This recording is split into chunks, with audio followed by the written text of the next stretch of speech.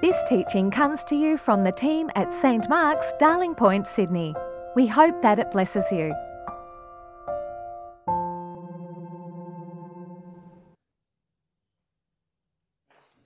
Good morning. Our first reading is from Exodus 15, verses 1 to 18. Then Moses and the Israelites sang this song to the Lord. I will sing to the Lord, for he has triumphed gloriously. Horse and rider he has thrown into the sea. The Lord is my strength and my might, and he has become my salvation. This is my God, and I will praise him, my father's God, and I will exalt him. The Lord is a warrior. The Lord is his name. Pharaoh's chariots and his army he cast into the sea. His picked officers were sunk in the Red Sea. The floods covered them. They went down into the depth like a stone. Your right hand, O Lord, glorious in power. Your right hand, O Lord, shattered in the enemy. In the greatness of your majesty, you overthrew your adversaries. You sent out your fury. It consumed them like stubble.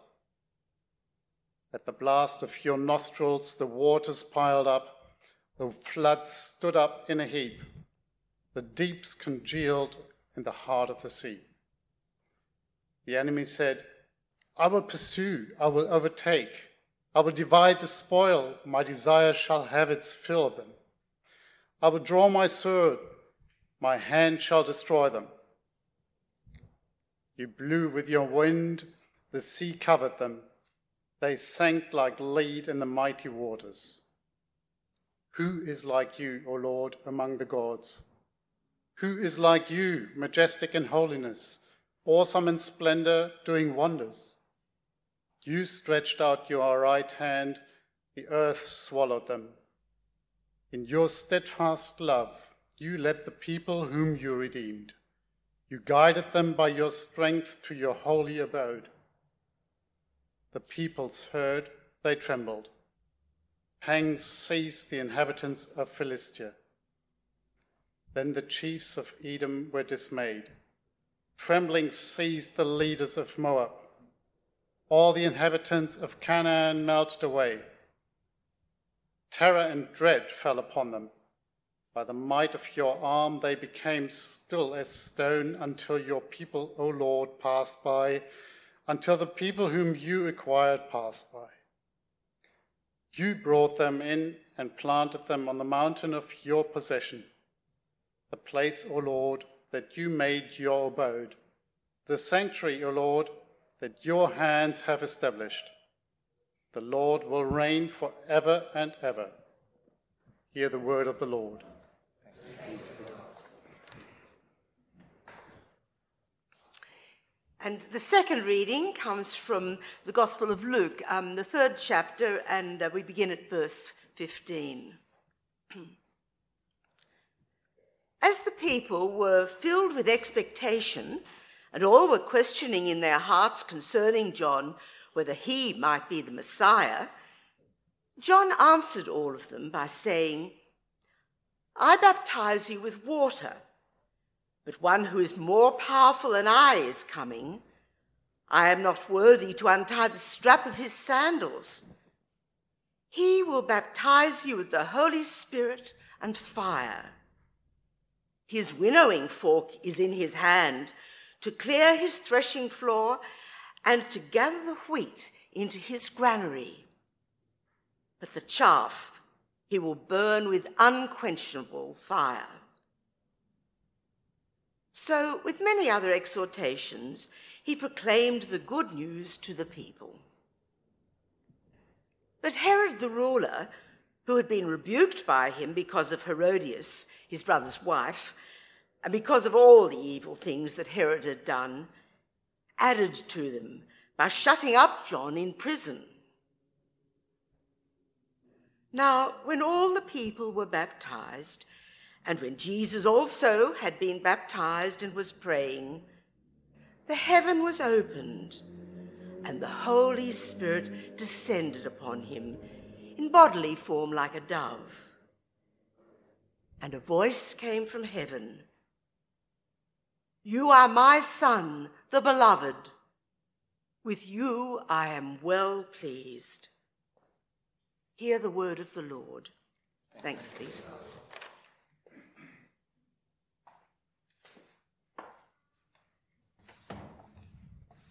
Good morning. Let us pray.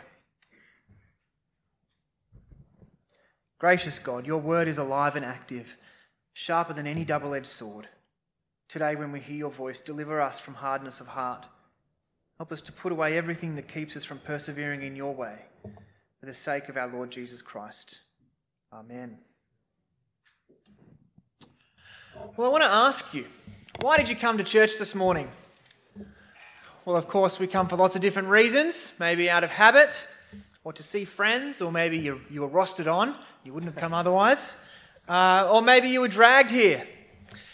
But as I talk to lots of people who are connected with St. Mark's, believers and unbelievers and everyone in between, one underlying reason is to connect with something that is significant and meaningful. And not just meaningful and significant relationships and community, though we have that, of course, but something deep and transcendent. We all have a hunger for significance and depth. C.S. Lewis spoke of an inconsolable longing where we have a deep yearning, a feeling of intensely missing something, even though we don't quite know what it is. A longing for transcendence. Now, this morning we're considering the holiness of God. Sometimes we talk about holiness in trivial or even negative ways. The hallowed ground of the SCG, or the holy person who is holier than thou and maybe stuck up and stuffy. But holiness in the Bible is actually about participating in something that is transcendent, beautiful and awe-inspiring. Not just fleeting feelings of transcendence here and there, because God's holiness is the source of terror and wonder, of life and abundance. Of course, the issue is, how can we as finite and so fallen creatures get a grasp on this holiness? And so experience this transcendence and purpose that we long for. And the place to begin is to gaze right into the depths of this holy God, who is himself holy. And that's the first half of what I want to say this morning. We're going to look at this holy God who is himself holy. Now, you might have heard of a definition of holiness that is something like this, that to be holy means to be separate or set apart and maybe different. This is true. God is separate from us. He is different to us. But the problem is, you could say the same thing about a nice tea set that you save for when grandma comes over. But God is holy because, well, God is God. God's holiness is what makes him God and us not. He's utterly incomparable and unique. So there's nothing and no one like him. When Hannah, the mother of the great prophet Samuel, back in the book of 1 Samuel, finds that she's conceived a child by God's power, she declares, "There is no one holy like the Lord. There is no one besides you." Ludwig Feuerbach was a 19th century philosopher who had a lot to say about God and the human mind. And for him, God was just a figment of our imagination. He was a projection of our human nature. We really like the idea of love, and we like the idea of goodness. So we project our longings and desires kind of into the sky. We want this God who is actually like ourselves, to love what we love, and to hate what I hate, and to vote how I would vote. And so we project this idea of God that just reflects our own preferences. And I think he's right. Not about the God doesn't exist bit, but about all the other bits. We do this kind of thing all the time. When we say or think, I like to think of God as, and then insert our idea of goodness and love and godness, what we think God should be like. But God's holiness means that he isn't like us. Hosea 11 verse 9, God says, "For I am God and not a human, the Holy One among you." Now, God is like us in a lot of ways, but in all those ways, he is so far beyond us, so abundant and perfect, that it's like he stops becoming like one of us. That's his holiness. So for example, God is loving, but his love is a bit like our love, but it is so perfect and so abundant that it stops being like our love. That's his holy love. And God creates, and that's like how we create, we make things, but God's creativity is so beyond us, so abundant and rich, that it's no longer like us anymore. That's his holy creativity. That abundant, perfect difference, that is God's holiness. Now, this means something really, really important for us. It means that God is beyond our wildest imaginations or expectations of what God could be or who he is. And that is really, really good news, because he is not just like you or me.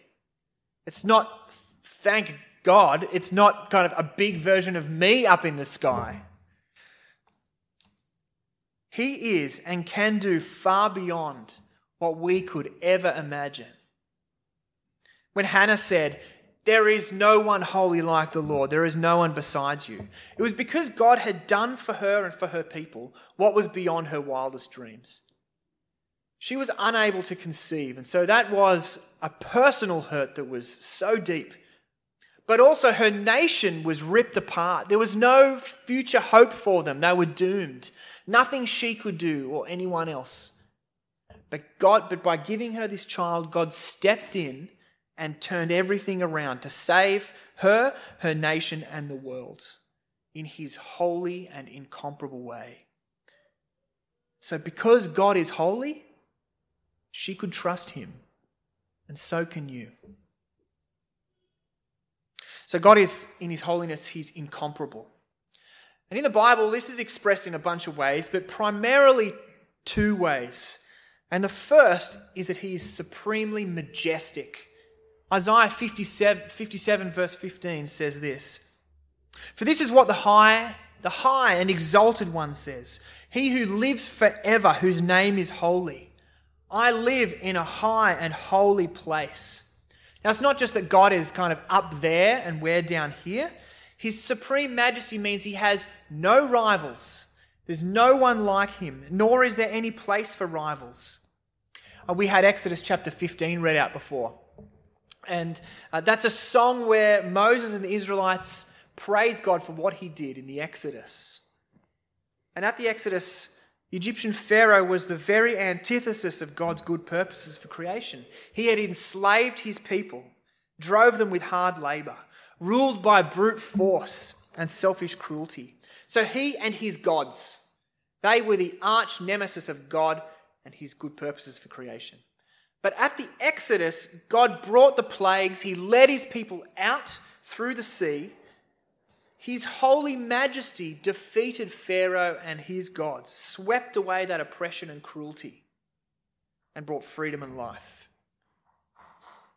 And so it's this unrivaled supremacy that they praise when they sing, "Who is like you, O Lord, among the gods? Who is like you, majestic in holiness, awesome in splendour, doing wonders?" God's holy God is supremely majestic over every possible rival. That means that God is supreme over every power or force that you might ever feel or experience. Sometimes it can feel like the world is pressing in against you, that even spiritual powers are pressing in. But this holy God has complete dominance over any spiritual force or political power who could ever terrify us. Finally, God's holiness means he is morally pure. He is absolutely good and trustworthy because there's no stain of evil or sin in him. The prophet Habakkuk, he reflects, he sees out into the world and he sees the evil in the world and he addresses God about it, and he knows, he nevertheless knows that God's eyes are too pure to look on evil. So he says, your eyes are too pure to look on evil. You cannot tolerate wrongdoing. God is the absolute source of everything good and beautiful in the world. But this also means that he can't tolerate evil. As the Holy One, he exposes and judges every trace of evil, of wrongdoing, of foolishness, of willful ignorance. That's why Jesus, in that Luke 3 passage that we had read, it was kind of a surprising one to hear in the Gospels. This image of Jesus, the Holy Son of God, as baptizing with the Holy Spirit and fire, with a winnowing fork, dividing, judging, burning, bringing judgment against wickedness and purifying his people in the world. And so you see, God's holiness, it has nothing to do with fine china or historically significant sporting turf. His holiness is his absolute, unrivaled difference, expressed in his majesty and purity. So where does that leave us? How do we react to a God like this? I talked about we kind of feel the transcendence, but it feels so beyond us when it's in this God. Well, the fundamental way is for us to worship him, to fall on our knees. Sometimes people ask me, what's Christianity all about?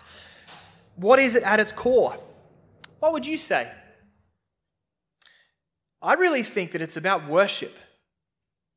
And I don't just mean the great things that we do, like singing wonderful songs or quietly saying prayers. I mean really worshipping God with all our being all the time. Offering our whole lives as living sacrifices and refusing to worship anything else or anyone else. Not our plans or productions. Not our careers or reputations. Not our money or education. Not our marriages or kids. Nothing. Putting nothing above him. And yet this is what we do all the time. We make ourselves little gods and we run around after all these other little gods.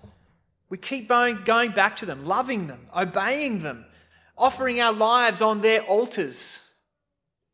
But because this God is holy, we cannot do that. And the problem still stands. There's another problem here. Because of this failure to worship this holy God, it puts him even further beyond our reach. His moral purity means that all our impure thoughts and actions are exposed. And so the problem isn't just that we can't have these feelings of meaning and significance here and there, but that there is an impassable gulf between us and this holy God who is the very source of the life that we need. When the prophet Isaiah caught a glimpse of this holy God in smoke and fire and terror, you know how he responded? Isaiah 6:5. Woe to me, he cried. I am ruined, for I am a man of unclean lips, and I live among a people of unclean lips, and my eyes have seen the King, the Lord Almighty. God's holiness exposes our unholiness. We are mere weak creatures, utterly dependent on him, and we're stained by imperfection and we don't worship him as we should. And so, as the Bible puts it, we are by nature objects of his holy wrath. But there's a paradox in God's holiness. And that paradox is this: that his holiness reaches out and makes us holy too. I quoted before from Isaiah chapter 57. verse 15, but I didn't finish the verse. This is astounding. Listen to this. For thus says the high and lofty one who inhabits eternity, whose name is holy. I dwell in the high and lofty place, and also with those who are contrite and humble in spirit, to revive the spirit of the humble, to revive the heart of the contrite. And this is the main thing to say this morning about the holiness of God. The second main thing to say about the holiness of God. That this holy God makes holy. Makes us holy. But how does this work? Well, he does it by sharing his holiness. And one of the images in the Bible that really helps us here is fire. And when God appears to his people at Mount Sinai right after the Exodus, God descends in terrifying smoke and fire. And remember the bushfires just back in 2019 and the images of their awesome power. You know, fire burns, cauterizes and destroys. But this fire and smoke has another side too. Fire warms and feeds us and gives us our very life.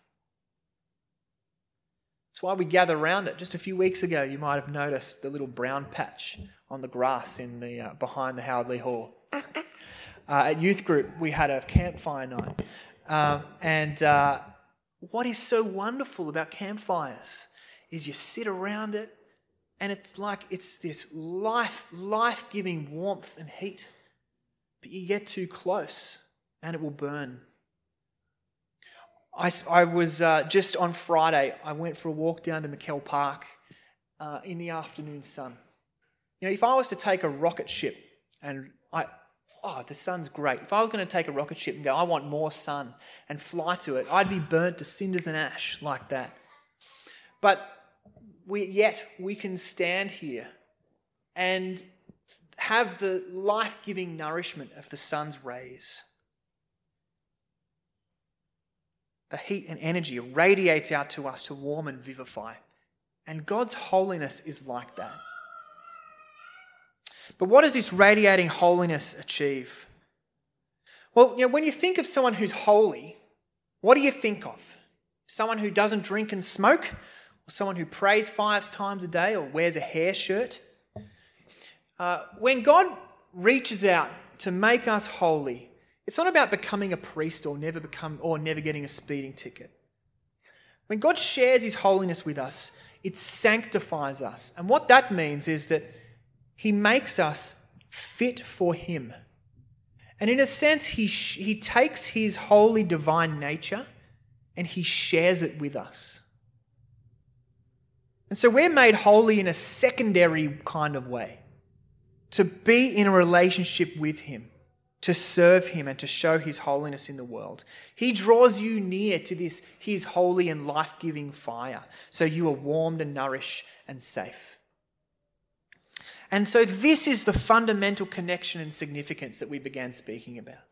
This inconsolable longing for transcendence begins to be met when we are brought close to this holy God and made holy by him. And we can see God has done this all through time. Right at the beginning, when he made the creation, he made it holy. He sanctified the 7th day as a way of saying that his creation is to share in his holiness and to live in fellowship with him and receive life and rest. And later, after creation had spurned his holy love, God did it again with his holy people Israel. At the Exodus, the purpose of that was to make them a holy people, to make them like him, share in his divinity, so he can live with them and bring his life and blessing. And this majestic and overpowering holiness did that.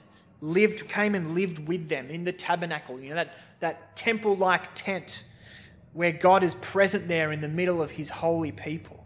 His fiery holiness would have destroyed them, but the curtains, the priests, the sacrifices were a way of containing his holiness. They were the right protocol to approach, and they symbolically purified them of sin so he could be near.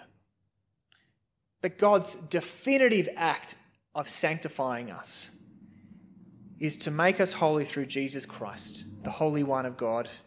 His sacrificial death purifies us of all our sin, and his Holy Spirit comes to live in us and among us. He doesn't just make us feel good or something. Instead, he connects us with God. He unites us with Christ. And so the very holiness that is God's becomes ours too as we live in him. And so it's here that you will find transcendence and beauty and life and abundance. It's here where you can be safe with this holy God.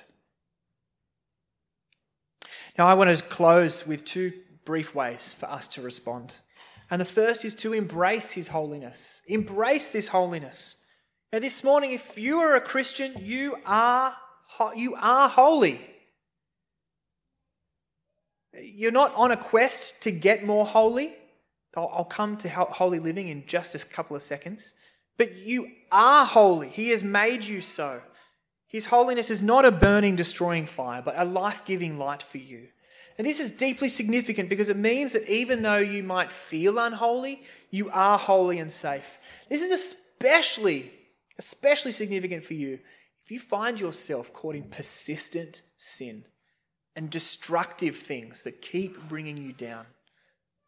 Because you need to remember that those things do not define you. What defines you is that you are made holy in Jesus Christ. You are fit for God, this holy God who wants you to know the riches of his holy life.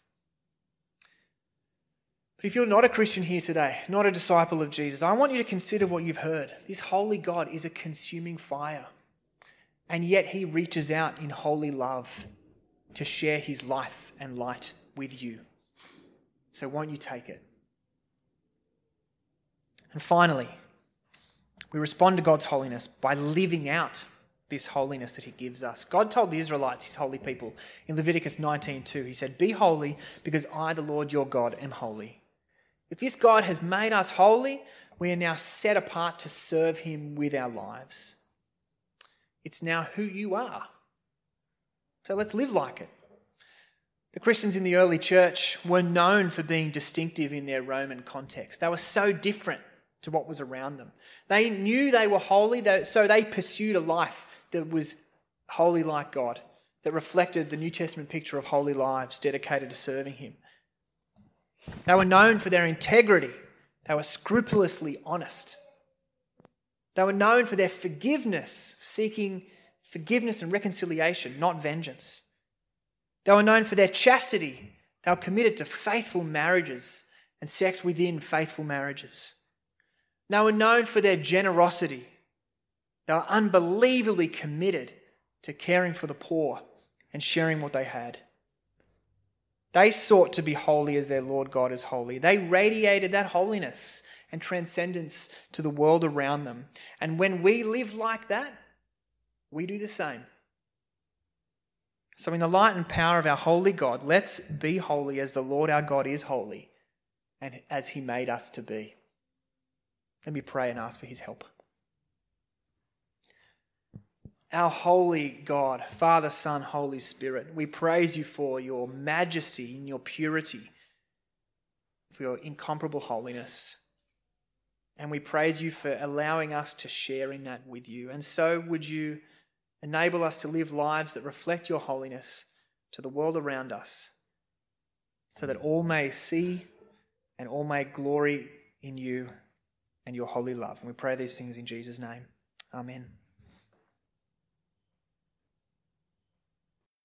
Thanks for listening. Please visit our website at www.stmarksdp.org to subscribe to our new episodes, browse more resources, and find more information about the community of St. Mark's.